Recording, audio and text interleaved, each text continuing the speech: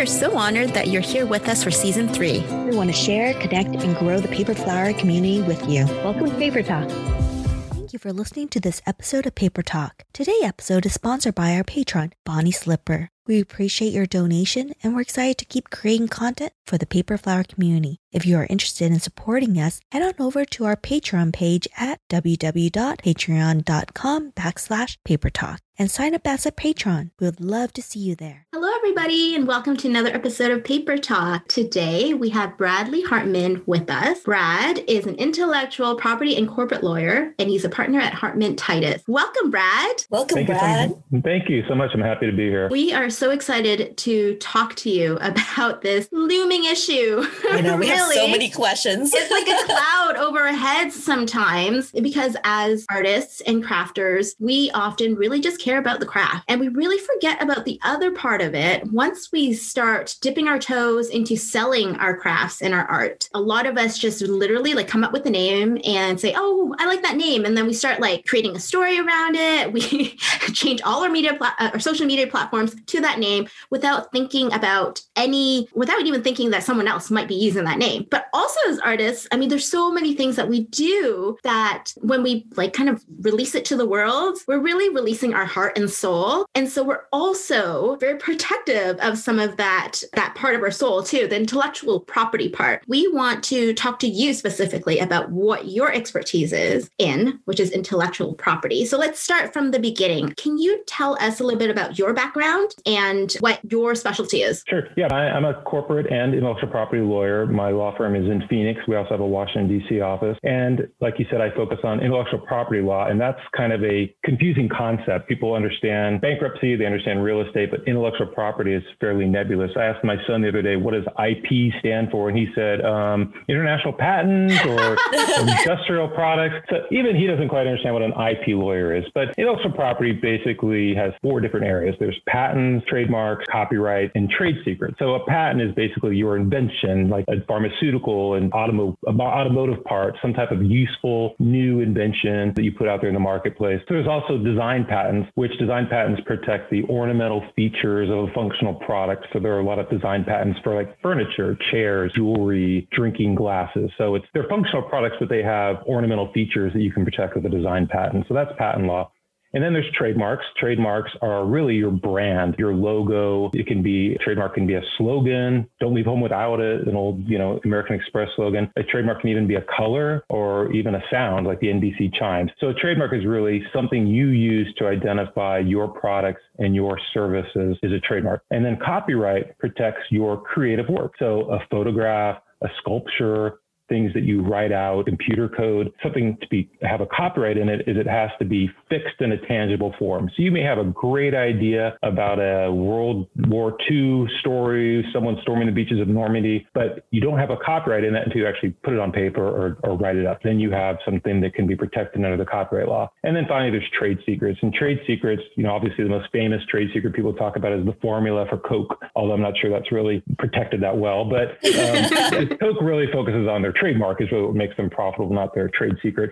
And so a trade secret is anything that you use in your business that provides you with a competitive advantage and that you keep secret. So if you have certain pricing lists, a list of potential customers or manufacturing methods, as long as you keep them secret, you can protect them as a trade secret. But keeping them secret means making sure employees sign something saying they're going to keep them secret using passwords, things like that. So those are the 4 areas that we usually talk about when we're focused on intellectual property law. Wow, how interesting.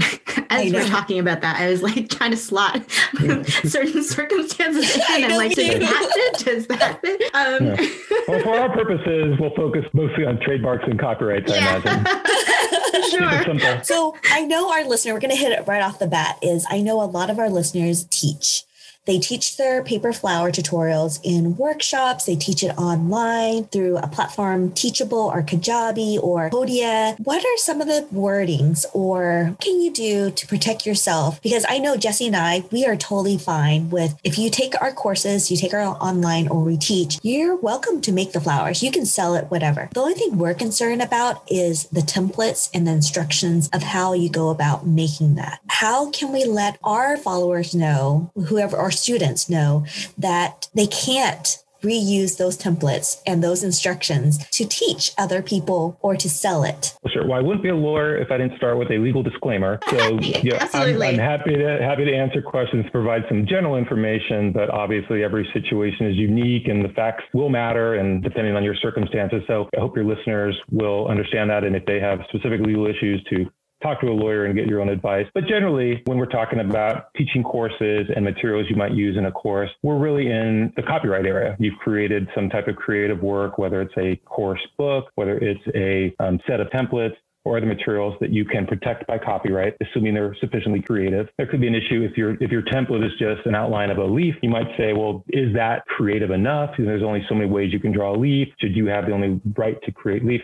But if it's a book of templates or it's a template that has many different parts that creates a certain product, then certainly that could be protected by copyright law. So if anyone were to take those templates and copy them and distribute them or try to sell them, that would be violating one of your exclusive rights under the copyright law, which is the right to copy and distribute and publicly display your creative work. Course materials, if you have a course material that has a description of how to make a flower, if it's here's steps 1 through 15, and you've written that out and you provide that to people, those instructions can also be protected by copyright law because it's your unique way that you've set forth those instructions. The challenge you have, though, is when it comes to general knowledge that people obtain. So, for example, you can't copyright recipes generally. So there's only certain ways to make chocolate chip cookies. And you can't say, well, I wrote down my recipe and now no one else can use this recipe. And same thing with making flowers. There's certain ways to make paper flowers, certainly many ways to make paper flowers, but it's hard to say that, I have a copyright in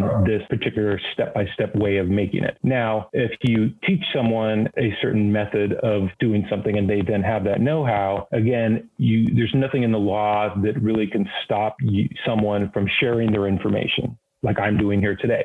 Mm-hmm. If I learn Spanish and then I want to teach someone how to speak Spanish, there's really nothing in the law that would prohibit me from doing that. If I learned how to make a certain flower and I now want to teach someone to do that, I can do that. Now, can I use your copyright protected templates? No. Can I pass out your instructions on course material? No. But that general knowledge, I'm free to share with other people. Now, there might be a way to get around that. For example, you could maybe through contract law, and I'm just, again, bringing up some top of the head ideas, but contract law, you could say, look, if you sign up for my class and you come and I share this information with you, you agree you're not going to go teach this to someone else. You agree you're not going to go hold your own courses and charge people for that. Or you agree that if you want to teach someone, you're going to license or buy these templates or products from me to do that. And then you have, at least if they do it, you may have at least a contract or something you can enforce. But then you're in sort of the contract law area, not the copyright or intellectual property law area. So going back to the copyright in terms of you've indicated that the law protects it regardless, right? You have an exclusive right or copyright to the materials you produce. Is it necessary to put in there,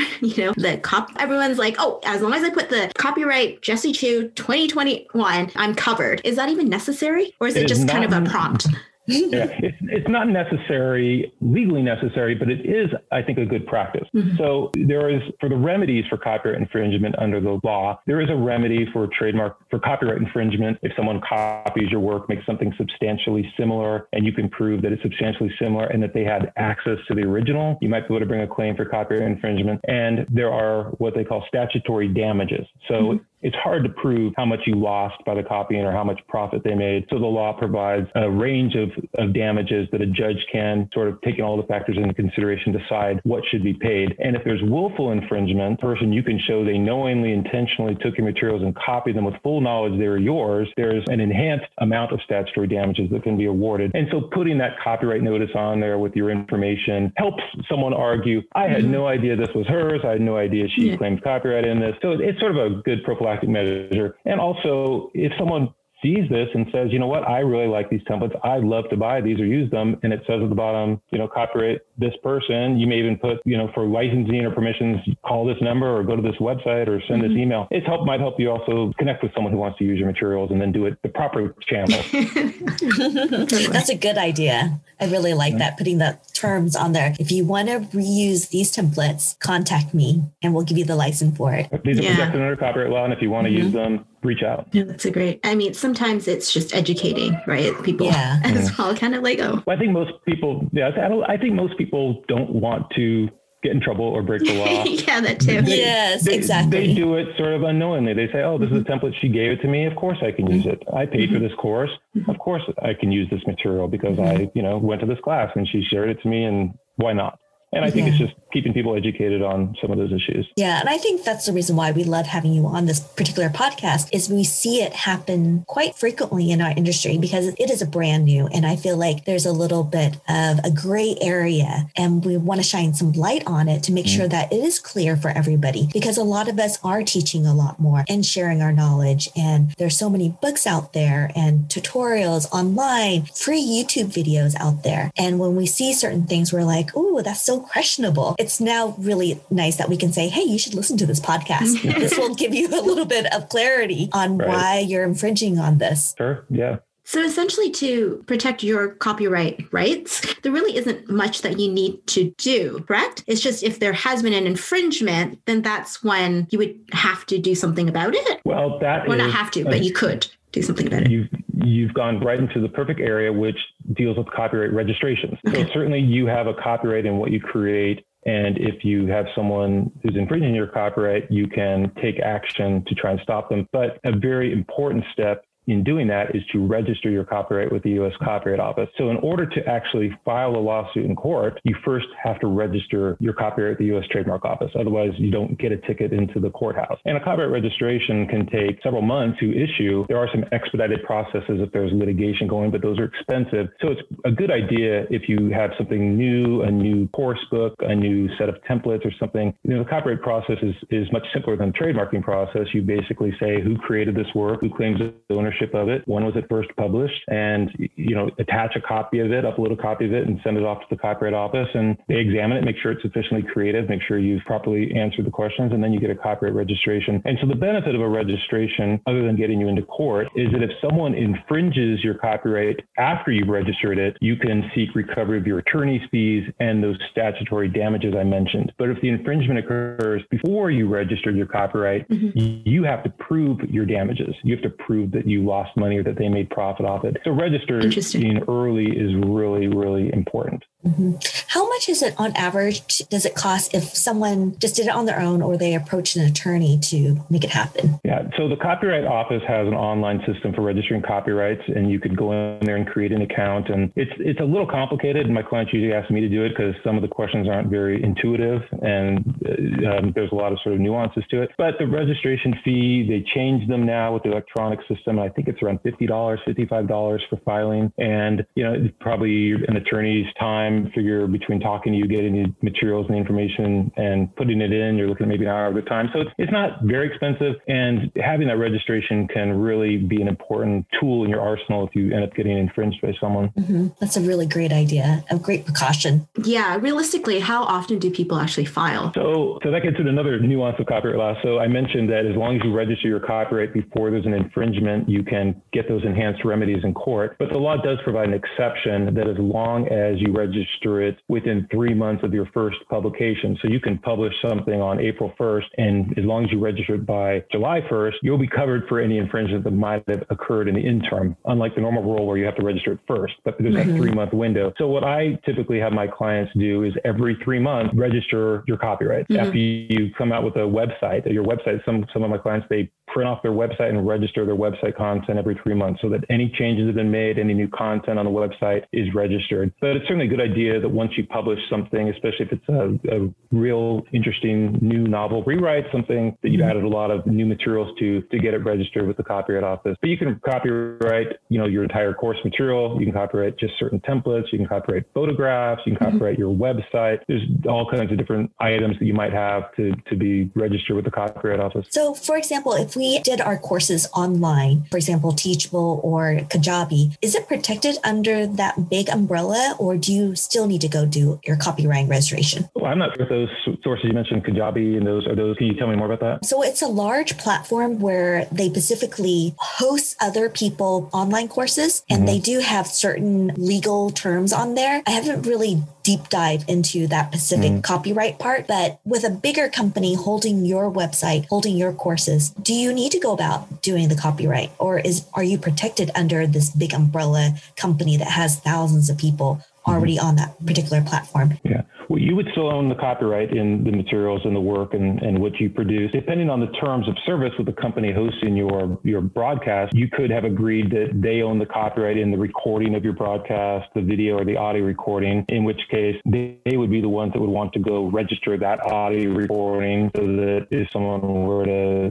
take it and redistribute it or display it, they would have a copyright claim. But since they're the ones recording it, be the copyright owner. But if you are providing transfers or assigns the copyright to the course provider, then you still own that copyright and you would want to be responsible for registering and enforcing your copyright. That does bring us to another area of copyright law, which is who owns a copyright. So a lot of people think that if I bought it, I own it. And if I hire someone to take my family photo, I own the copyright in that family photo. Or if I hire someone to write some materials for my course guide, I own the copyright in those materials. But that's not the case. The law is designed to protect the artist. And so the default is that whoever creates it, whoever put pen to paper, fingers to keyboard, button on the camera shutter, they own the copyright in their work. There are two exceptions to that. The first one is if it's an employee acting within the course of their employment. So if I hire you as an employee to do this work, I own the copyright in your work.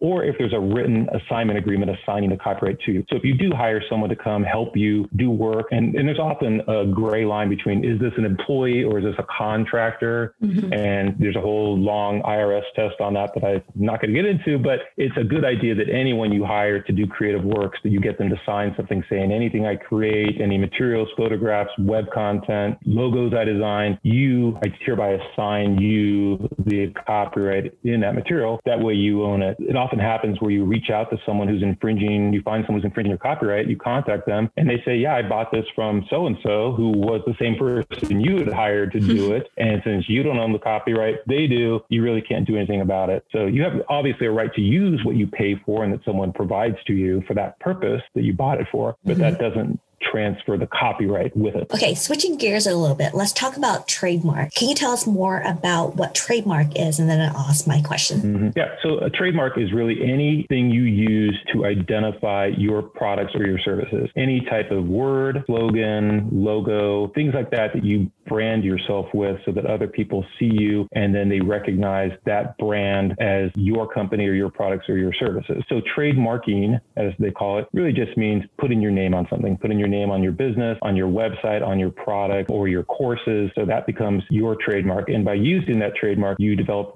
trademark rights that you can enforce because people have now seen that trademark, they've associated with you and your business, and you've developed some goodwill with the legal term for that, some goodwill in that trademark that now benefits your company. So you have something you can enforce. Mm-hmm. So would you also recommend registering your business name or whatever that you need to trademark? Is it officially trademark at that point, or can you, almost like copywriting, can you do the TM, just like the C? Sure. How does that work? So if you're using a name for your business, you can certainly, if you consider it your trademark, you can put the TM symbol next to it. Traditionally, a TM is used for products, for goods, and SM or service mark is used for services, like operate in a store. But kind of the nomenclature is most people just use the TM symbol and they don't differentiate between goods and services.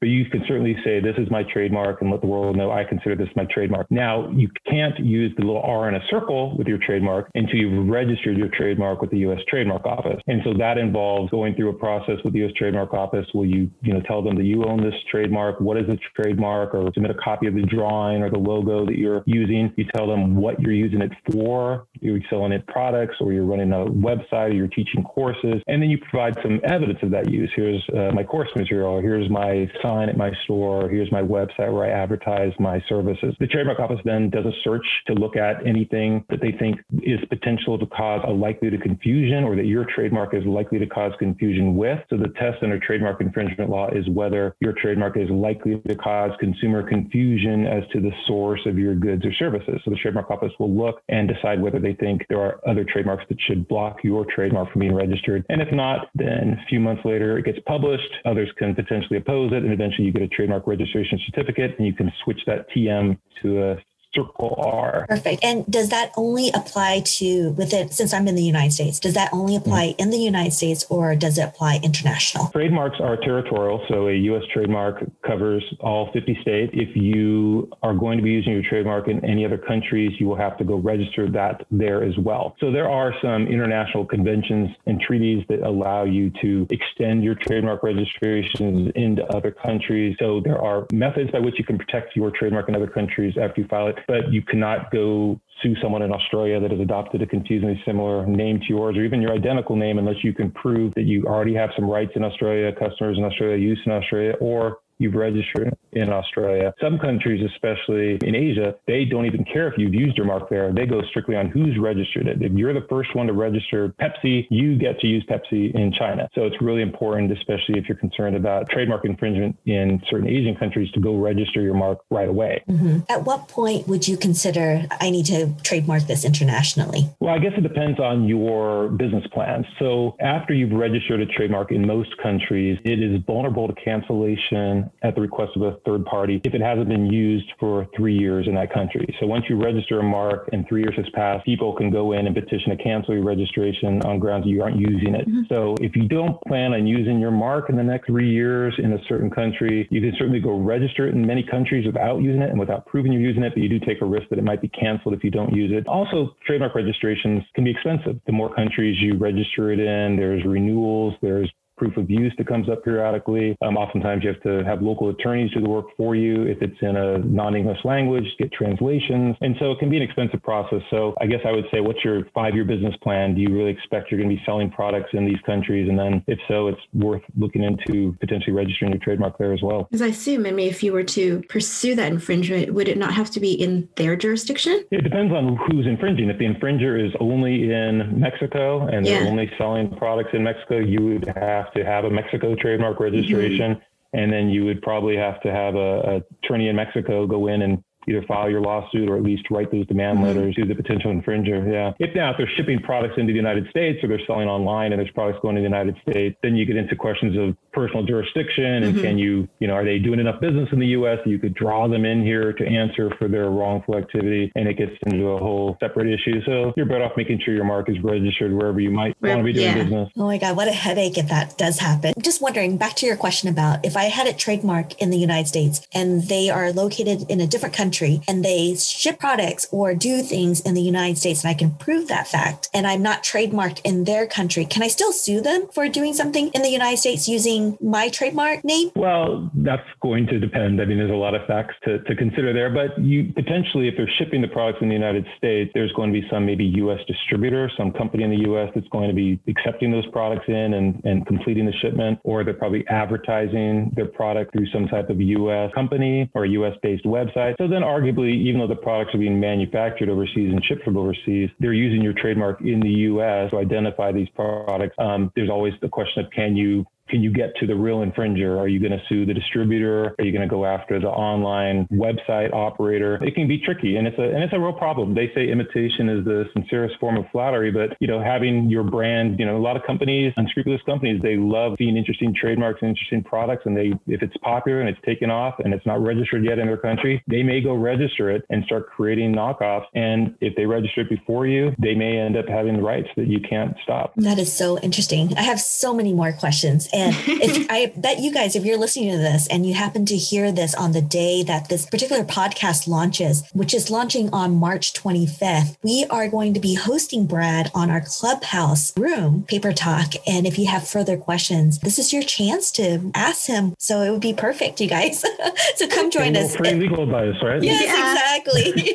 But remember, legal disclaimer. We'll start that off with the room. Right. Just advice, not real legal information. Legal information, yes. Yes. Yeah. March 25th at 7 p.m. at Pacific Standard Time, 9 p.m. Central Standard Time, and also 10 p.m. Eastern Standard Time. So many standard times. Yeah, but anyway, so many. 7, 9, 10.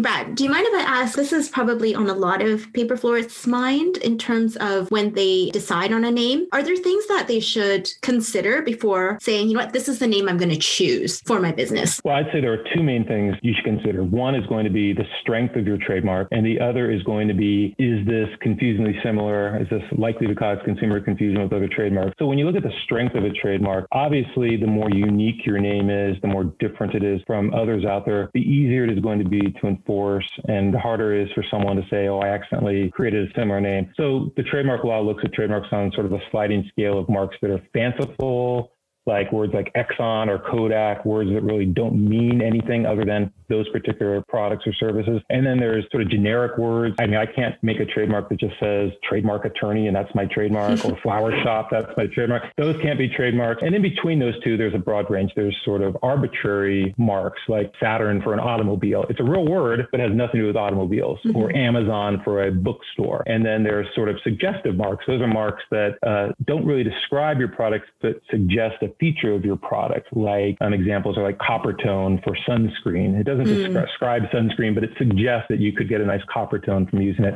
So those are good marks as well. Then you kind of get down into what they call descriptive trademarks. So those are marks that describe a feature, function, or characteristic of your product. And that could also mean it's geographically descriptive. It includes your city or the state you're in, or even a surname can be descriptive. A lot of people don't know that McDonald's is a descriptive trademark. Marriott is a descriptive trademark. And so those only function as trademarks, even though they're last names, because we all know who we're talking about when we hear those descriptive trademarks. And that's because those marks have what the law says, acquired distinctiveness or secondary meaning through use. So you can have a descriptive trademark. It's going to be difficult to enforce initially, and it may be hard to register, but after you've used it for a while and you can show that people have become familiar with it, or you can show that there's a lot of advertising and publicity and sales and marketing such that people don't think of this as descriptive, they think of it as your company and your products, then you can have some protection. So those are sort of the hardest marks. So a lot of people like a descriptive name. They want people to know what they do. Yeah. They want to be, Phoenix trademark lawyer because they want people to know who I am and what I do. And it's tempting. It's tempting to do that, but those are not the easiest marks to enforce. So finding something unique to go with it, to put in front of your descriptive name, creates something unique. And so that's a good idea. Then, of course, there's finding out, is there someone using something confusingly similar? So when you file your trademark application, the trademark office will look at any trademarks that are already registered or pending to see if there's something confusingly similar, but they don't look beyond that. So if you want to register your mark, all the trademark office looks at is what's there in their office to consider. They don't look beyond that. But as I mentioned, just putting your trademark on something gives you trademark rights, even if it's not registered. So you always run the risk that even though you've registered your mark, there may be someone using the same mark for the same goods or services that's not registered. And they could come after you and try to get you to stop your use of that mark or cancel your trademark registration. So it's good to do some Google searching, look at some domain names, see what you can learn about them. There are companies out there that, will do a comprehensive search of every trademark registration database, corporate names, news articles, LexisNexis, Dun & Bradstreet, to find any name that's confusingly similar and let you know before you adopt it. If you said, I'm going to spend $100,000 tomorrow to launch a campaign, or I'm going to buy $1 million Super Bowl ad next week, I'd say, before you spend all that money, let's really dig into and find out if this is a name, because nothing worse than being told after you spent all this time and even years using a name that you've got to change it. So I say, it's like telling someone you have to change the name of your 10-year-old son. It's no fun to be told you have to change your name. So it's good before you adopt it to be confident you can use it. There are a lot of services when you file sort of online services, you can file a federal trademark application through, and they say, as part of this, we'll do a search for you. But those searches are often just sort of an exact name search. They don't look at common misspellings. Someone might spell Express with just an X or Crafty with a K, and those might not show up in a search. So you have to be careful and do some due diligence on that name. Yeah. Speaking of names, do you recommend that someone name their business after their first and last name? Yeah, full name. Well, last name would be considered descriptive because the trademark office considers surnames to be descriptive. So that could be a problem. But certainly, a first and last name, there are many trademarks that comprise first and last names. A lot of artists, actors, musicians have trademarked their full names as a trademark. Sure, if you can show that descriptive name, you've been using it and people now associate it just with you and your company and your product, you could arguably obtain some trademark rights in that. When we get really big, Quinn.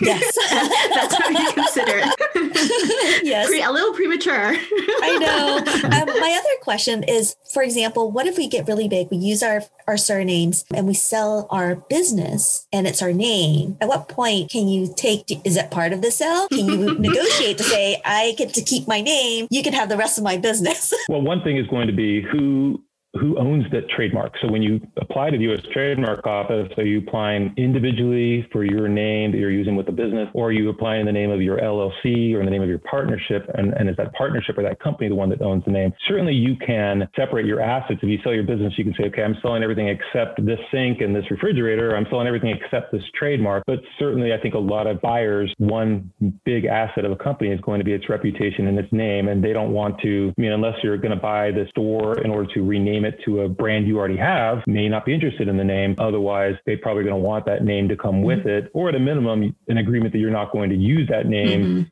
for a certain period of time, so you don't take customers away because they're trying to buy your business, your brand, your customers, your name, your reputation. And they may not take the name, may let you keep it, but they will likely put some limitations on your use of that name. That's great. We're just, anticipating. Well, some things I face is, the president of the company says, oh, I'm going to use this name for the company, and it's a great name, but he wants to keep it in his personal name because he loves this name and he wants to take it with him if he ever leaves the company. And then, of course, the company gets in a fight with the president when he does leave, when they suddenly realize you registered this in your personal name. Wait a second, this is an asset of our company. People know this is our company. Yeah. You're taking, and it's a monetary asset. It's worth some money. Sure. Brands are valuable. For sure. Yeah. Yeah. Is there anything that we haven't covered that you'd like our listeners to know about? Well, one other sort of tangential issue to trademark law is domain names. So there's a whole series, and I keep saying it's recent, but I guess it's been 20 some years now since domain names came of fashion. But, a lot of people will have a domain name registration and find out that someone registered a slightly different spelling of their domain name. It's a very popular thing for people to do, to either misdirect traffic or steer people to a competing website. So there are remedies in law to go after people who, what they call cyber squatting, registering domain names that are the same as your trademark or confusingly similar to your trademark, or a slight typo in your trademark. It's, it's not as expensive as going through a whole,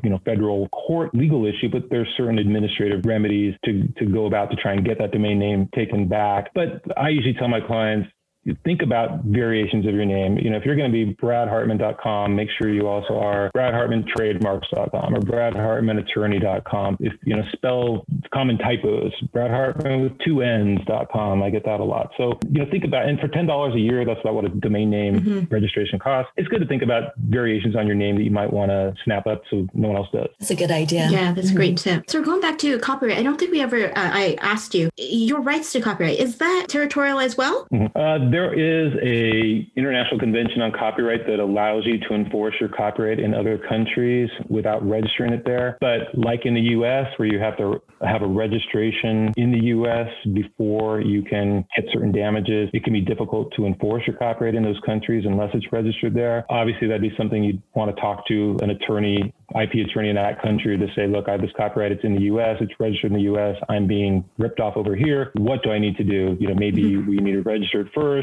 Some countries, hey, as long as it's registered in the U.S., we'll honor and recognize that registration. So you don't need to do anything. We'll send a letter or we'll file your lawsuit for you. So it really depends on the country. Good, interesting. And I think before we get into the drinks and listening, you've been so helpful. But Thank you so much. I know that a lot of our listeners sometimes are a bit intimidated when they want to reach out to a lawyer, but they're not quite sure what to expect. Picking up that phone, and sometimes people think picking up that phone, they're going to talk to the lawyer right away and they're going to suddenly am on the clock for, every single word. So Brad, tell us a little bit about how your office works. So say I have a question, I want to contact you, I want to get some legal information from you or legal advice. Can you kind of walk us through that process? Sure. And, I usually provide an initial consultation for free. I'll give you some time on the phone to talk about your issues and kind of figure, is this something you need my help with? Is this something that you have anything really that you need to worry about? Not all lawyers do that. So it's really important if you contact a lawyer to make sure you understand. And some lawyers will say, look, I'll give you an hour of my time for a certain rate, or I'll give you a half an hour for free. So certainly if you call a lawyer, make sure you ask, what do you charge for an initial consult, and make that clear. Understand too that your lawyers have to run conflicts. They have to make sure that if you're calling them to complain about a business down the block, they have to make sure that their partner doesn't represent that business, or make sure that business isn't one of their current businesses, or that trademark isn't a trademark of one of their clients. So understand that an attorney will usually ask you up front, give me your name, your company name, your trademark, who's the other side, and it's confidential. So you don't need to worry that they're going to go, oh, I just got a call from someone, they're coming after you. Lawyers are required to keep those types of communications confidential, even if you haven't engaged used them yet. So feel free to reach out on that. I guess I'd say the most important thing, though, when you finally do talk to a lawyer is to be prepared. Go to the meeting knowing, what is the information that's important to share? What is it that you're concerned with? And what is it you want to accomplish? So again, lawyers are selling their time. And so you don't want to spend the time talking about, my brother and I started this business and then I got mad at him and, I kicked him out of the business and we had a problem with our landlord. That's all interesting, but you're just taking away time. And I know a lawyer also, when you're meeting a client for the first time, you're considering, okay, what's it going to cost to do this for this client? And if the client talks a lot, gets off track, needs to hear things multiple times, takes a long time to respond to questions, you start thinking this is going to cost a lot more than it should. And so you're going to end up paying more because your lawyer is going to realize that this is going to take a lot more of his time or her time than it should. So being concise and being prepared is also helpful. But certainly, the lawyers will help you talk about what your rights are, what your options are, what you can do going forward. And so, I would say if you're having any problems at all, certainly do reach out. The bar associations, you can search for lawyers through bar association websites. Usually have specialties, intellectual property, patent, copyright, whatever your issues are. And you may end up with a secretary or a paralegal at first who then wants to run your conflict information and schedule an appointment. And then you get on the phone with someone, or you may get lucky and the lawyer answers the phone. And if you caught her at a good time, she's happy to take your call right then and there. So I'd say, lawyers are there to serve the public and to provide information and help people. So don't hesitate to call a lawyer, but do make sure you understand the parameters from the get-go. How much is it going to cost me? And even if you hire a lawyer, some lawyers will do things for a fixed fee. Okay, I'll do your trademark application for this price, or I'll send that letter for this price. Other lawyers will say, it's going to be in this ballpark dollar-wise, or some lawyers will say, well, I charge this much an hour. So make sure you understand their billing arrangements. And if you want to put a cap, hey, don't spend more than this amount of money, I can't afford it. Or what can we do to make this cheaper? What can I do to help this process myself? A lot of times, if you say there's an infringer out there, instead of saying, is Joe Schmo Company in Florida? And then the lawyer has to go look and dig in and find the website and see what they're doing. If you say, look, here's the website, here's pictures, here's my concern, I've circled the product, it makes things a lot easier and cheaper for you. Such good tips. Thank you so much. Yeah. Would you be able to handle cases from across the U.S. or because it's federal jurisdiction, right? Right. So I'm licensed in Arizona and the District of Columbia, Virginia, but I've done cases in many different courts across the country. So the U.S. Patent and Trademark Office is located in Washington, D.C., but we file applications from anywhere. They're processed in Washington. So you can use a lawyer in almost any state to deal with the U.S. Copyright and U.S. Trademark Office and U.S. Patent Office. If you start getting into litigation, where you're going to be filing a lawsuit, you're probably going to want to have a lawyer who's licensed in the state where you're going to be filing that lawsuit, who knows the law and the rules and the procedures. Even though it's federal law, there's always local nuances in the court systems. If you're going to be doing a contract, you want to sign a contract with someone to do something, or you have a settlement agreement with someone to resolve something, you're going to want a lawyer in the state where the agreement is going to sort of be enforceable. You might say in the agreement, this contract can be enforced in, Chicago or in Illinois. You might want to have an Illinois lawyer doing that if that's where you prefer to enforce the contract, to make sure that it complies with Illinois law. You don't go to court and someone says, who put this in here? We don't do that in Illinois, and the contract becomes a mess. So, but generally, when it comes to copyright, patents, and trademarks, you can use a lawyer in almost any state. That's great. Thank you so much. All right, now to the really fun part. So while you're working in your office or now at home, what do you drink? And are you listening to any podcasts, audiobooks, or can you watch TV? You watch the news. So when I'm working, I don't drink, although sometimes it's tempting. You get that client, you hang up the phone and you want to reach for something, but usually it's just some coffee from my pot, a little half and half in it. Drink a lot of water. And as far as listening, my music is all over the place. I do some Peloton classes, and usually when I do a class, I hear a song in the background. I'm quickly grabbing my phone and Shazamming it and going, oh, what is the song? I like the song. And so that I always have new music, because I always hear something interesting out there that I save and create playlists and listen to when I'm running or outside or in my office. But it's nice, and things that are mellow are helpful in a stressful attorney's life. Absolutely. I think you're the first person who said music from Peloton. That's awesome.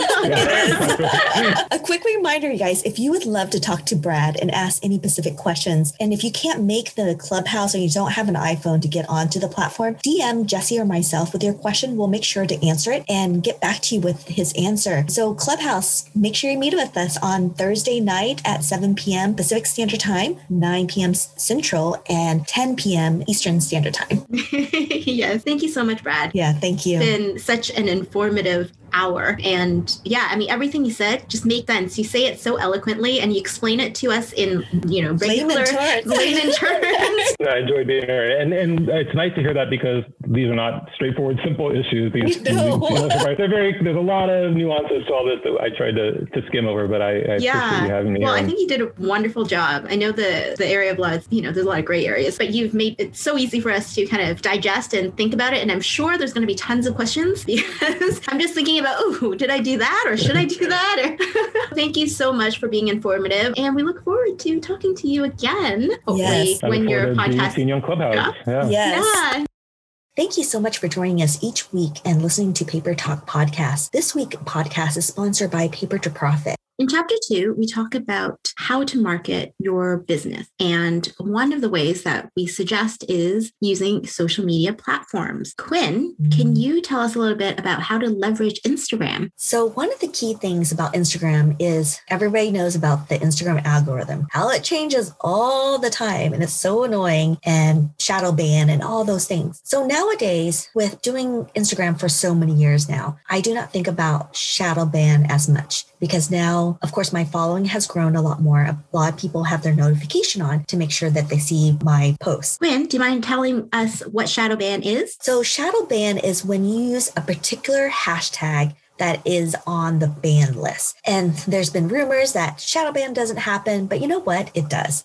I've seen it happen. A lot of my friends who does Instagram on a daily basis have seen it happen where you suddenly get 100 likes and suddenly you have 6 likes. That's when you know you are shadow banned. And there's a website out there that I forget what it is, but if you Google shadow ban Instagram, it'll show up. You put this hashtag in or you put in your handle in and it'll say, yes, you've been shadow banned. And so it locks your Instagram so it doesn't go onto the Explore page. And other people that do commonly see your posts, they won't see it. And so that's why. Do you know why they do that? I have no idea. I've asked, I've looked around, and it's just so weird. Like I know a big one that people that is on the shadow ban list is Valentine's Day, all the major holidays. So you guys don't use major holidays like Christmas Day, St. Patrick's Day. For some reason, all those are banned because I think other Instagram people have used it misappropriately and things that should not be on those are cropping up. And so it just makes it bad for everyone else. So just to think of creative ways how to go about using those hashtags. So if you want to do Valentine's Day, maybe do V-Day or Sweetheart Day or something along that line that is close to Valentine's Day, but it's not. You can do February 14th. That's not shadow ban. And so think about how that goes. And one of my tricks is I look at the really big people. One of my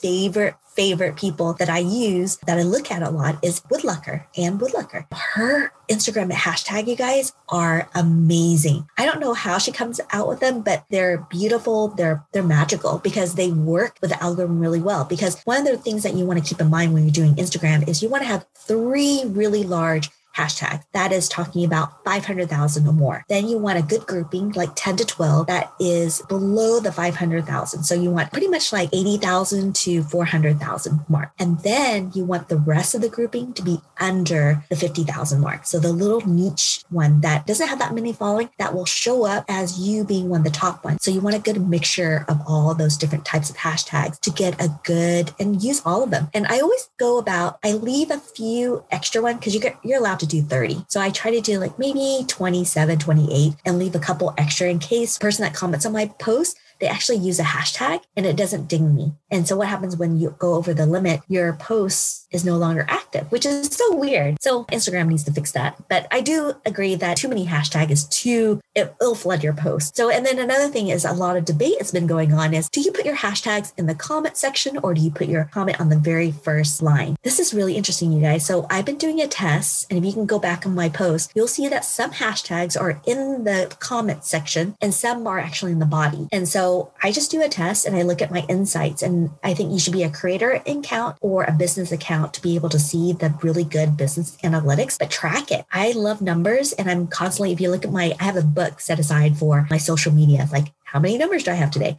How does that post working? So that way I can flip back and see how it's working. How about you, Jessie? I don't have any tricks, to be honest. But I post when I can. I post once a week. And part of it, I mean, I just look at my numbers. I mean, numbers aren't everything, obviously, but some of it is organic, as in, just the number of years that you're on Instagram, you will get a minimum amount of followers. It's just what happens. With time, you get followers. But I also believe in posting consistently. I mean, I only post once a week, but it's consistent, and posting your best work. Yeah. I absolutely believe that because, I'll post my work in progress in my stories, but my best work goes in my feed. And if I don't have something to post, I won't post it. So if it's shot in, terrible lighting, or it's something I'm not proud of, I don't post it. And I think it served me well because my Instagram feed, although it's not curated aesthetically in terms of, it has the same look, it's curated aesthetically in terms of my art and the type of work I want to do. And that has consistently brought in followers who like what they see and who like my work. I think that's important. And so if there's something that you're not quite sure about, maybe test it in the stories, see what that looks like. What is the response? And then if the response is great, post it, But otherwise, I mean, I think you do kind of have to, when you are running a business, you do have to kind of figure out what to post and what not to, especially if you're posting once a week like me, because that means that your box of 9 doesn't move very much. Right? You can't just keep posting and then your crappy post is at the bottom. It just doesn't work that way. Or archive it. Or archive it. Archive, let's say, your really old posts or posts that you feel, okay, I posted, I want to keep around, but it's not on brand or it's not what I want to do right now. Archive it. Otherwise, I don't really have any special tricks, to be honest. I really believe in doing good work. I really believe if you have beautiful images out, people will interact with you. People will see it. And the more people who see it and the more people who comment, the more it will appear before more people. And that's how you get people to see your work. As you're starting out, don't worry about your feed as much. You really want it to be your portfolio of all your different works.